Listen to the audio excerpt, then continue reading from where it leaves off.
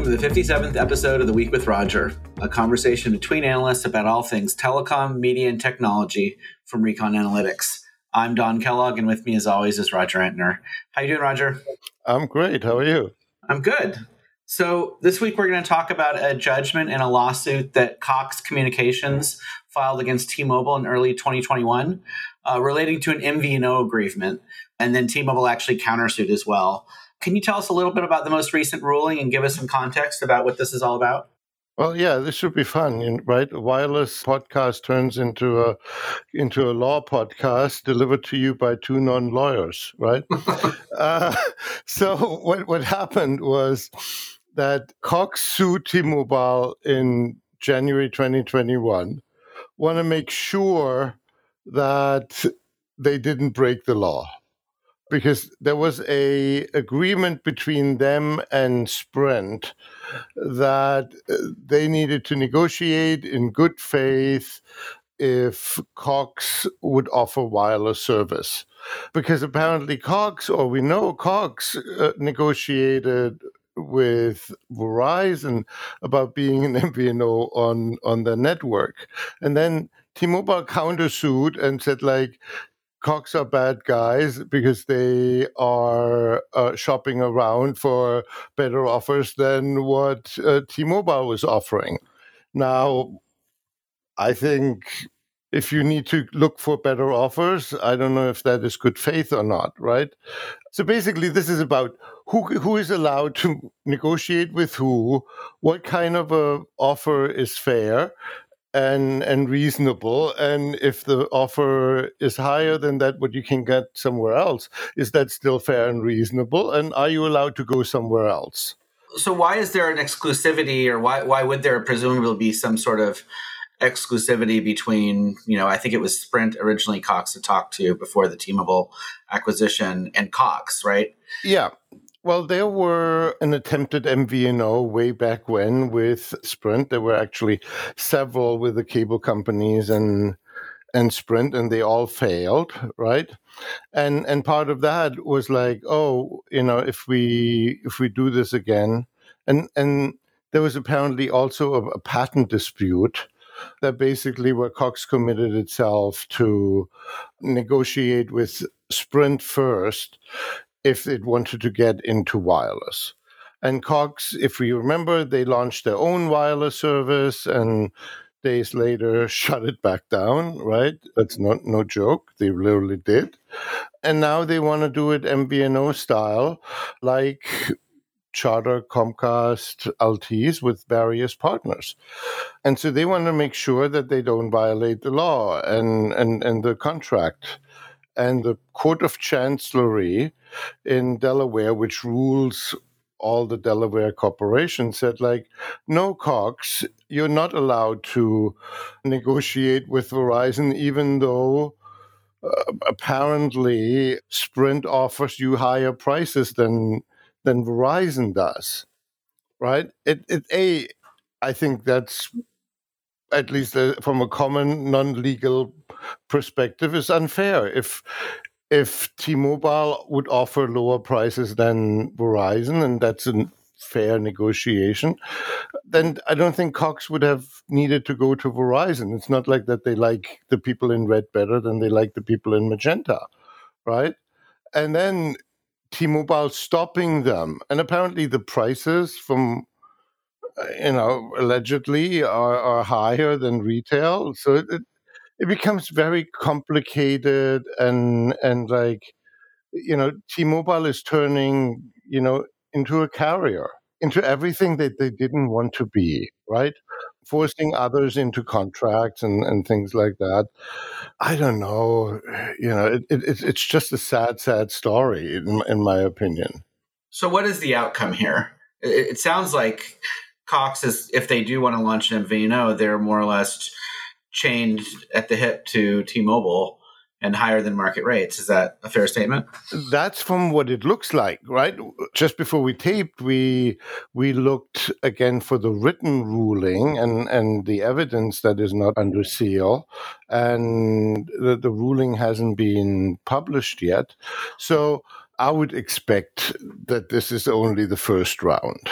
I would expect that the DOJ and the FCC get involved, because one of the merger promises that T-Mobile made was like, oh my God, we will have so much spectrum, and part of this merger, we will be able to offer, we will have so much capacity, we will be able to underprice everybody, and we will become the new home for every MVNO who wants to do business in the US. And it doesn't look like that, right? Well, it's looking more and more like that's actually Verizon, right? Exactly. It's like, who would have thought, right? It's actually Verizon that is attracting most of them. In the disagreement between T-Mobile and Dish, you never knew when Charlie Ergen is involved because he likes to sue people and he admits it. You don't know who's the bad guy. But when there are multiple folks having problems with T-Mobile, it's T-Mobile that seems to be the one that is creating the problems. And we just had an announcement the other week too that MobileX, which is Peter Adderton's new MVNO, would be launching on Verizon.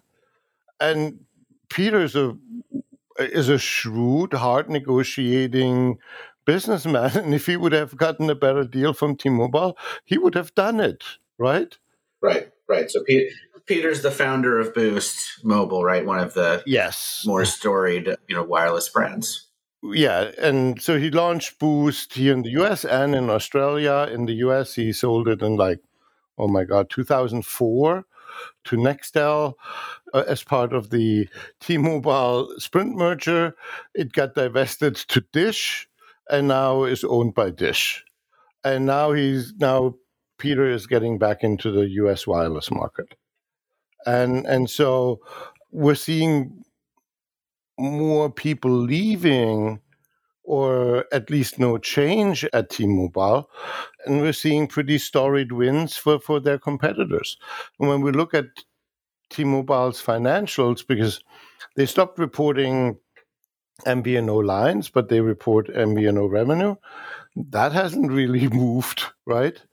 So it's not a growing business for T-Mobile. Well, I mean, to take the devil's advocate position here, though, if T-Mobile's spending all this money and all this time and effort rolling out 5G, wouldn't they want to own the relationship with the customer as opposed to being a reseller, right? And given all the marketing and given the lead that they have in terms of network build out, wouldn't you want to, if you were running T-Mobile, wouldn't you want those first party subscribers as opposed to wholesaling that connection? Yeah, but what this country has shown you over the last decade or so is stop arguing with facts and logic. It doesn't get you anywhere, right? So on paper, I completely agree with you.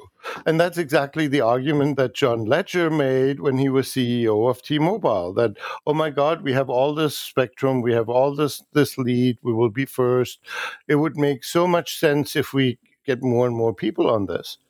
But John Legere rode into the sunset. He's now giving away money with charities and doing wonderful things in his private life, but he's no longer at T-Mobile. And the thing is, it's so not Un-carrier, I can only say. Right? Yeah. So we expect there to be further judgments here. We expect there to be some FTC and potentially DOJ involvement. So we'll keep an eye on that. The other thing that I thought we could talk about this week is Visible, your favorite other small prepaid carrier, was in the news this week. It sounds like they had a data breach. Can you tell us a little bit about that? Well, Verizon said we didn't have a data breach, right? But from what Visible customers have written on Reddit is that people bought phones for thousands of dollars from their Visible account and shipped it to somebody else.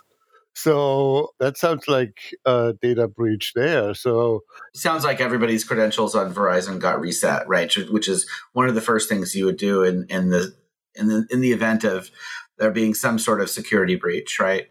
Yeah, you would reset everybody's passwords and kind of stop the whatever those hackers were doing. Yeah, actions speak louder than words. So we don't know yet, but there's the indication that another carrier got hacked, and this time, the venerable Verizon. So the score is now what, 4-1 for T-Mobile on data breaches? I was going to say it's good news for T-Mobile that it wasn't them, right? Yeah, no, we're making fun of this. I feel really, really bad for the people where this happens to. It's a mess. It's annoying. At a minimum, it's expensive. It shouldn't happen to anybody. What I find disturbing is that Visible doesn't allow two-factor authentication.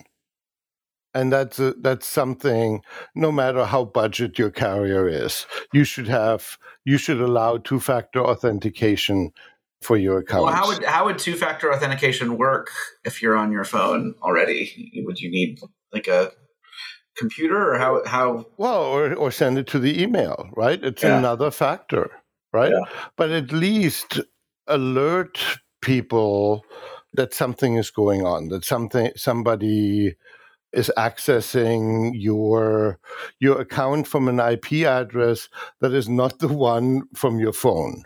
Right? Yep. So yeah, if somebody stole your phone, you can call in with another phone, right, and disable things. Your cell phone doesn't have to be the second factor; it just has to be something else than your phone. Right. I think one of the additional challenges with, at least in the prepaid space, is when something like this happens, Visible doesn't necessarily have like a store network or anything yet. Presumably you could go into a Verizon store and they might be able to help you. But some of the promise of Visible was that it was supposed to be self-serve and online and all those sorts of things, right? And so when you're on a self-serve prepaid carrier and your phone gets hacked, it's probably a little harder to get it fixed than otherwise. Yeah, it's a mess. It's a real mess. We'll keep watching this, how invisible Visible is for hackers. But the jokes write themselves with this name. But we'll see if it rides into the sunset, if and when the Tracfone merger gets resolved. It can be only many months, because we need a complete FCC for this. So that can take a while. Yeah, so we've talked about this in terms of timelines for Tracfone, but maybe it makes sense to talk about it here. Your position is that we think it's likely that Tracfone doesn't get approved with the current makeup of the FCC. Is that a fair statement? Yes. Yeah. As we said before, I can't see a Democratic candidate, and soon it will need two, because in January, and that's only 2 months away, Jessica Rosenwurzel needs to leave the FCC again because her term has expired. And the Democrats again couldn't get around to reconfirm her, not even talk about make her chairwoman of the FCC, right? But I don't see with the current progressiveness that's within the Democratic Party that they will have a majority of senators that will approve the biggest carrier getting bigger, right? Right. I don't see that happening. What happens after the approval, after their chairperson, is a different thing, because the last time somebody said something that the person in the White House didn't appreciate during an approval process was Mike O'Reilly. And look where Mike O'Reilly is now, not at the FCC. So when Verizon said like, oh, we expect this to close in the fourth quarter, then I'm like, yeah, fourth quarter 2022, not 21, because there will be no FCC chairperson probably in this year. So it's not going to happen. All right. Well, we'll keep an eye on it. Definitely a lot of interesting stuff going on with prepaid. And we'd love to have T-Mobile on the show to talk to us about this topic, right? Absolutely. Absolutely. Open invitation. Cool. All right. Well, thanks, Roger. We'll talk to you next week. Thank you. Bye-bye.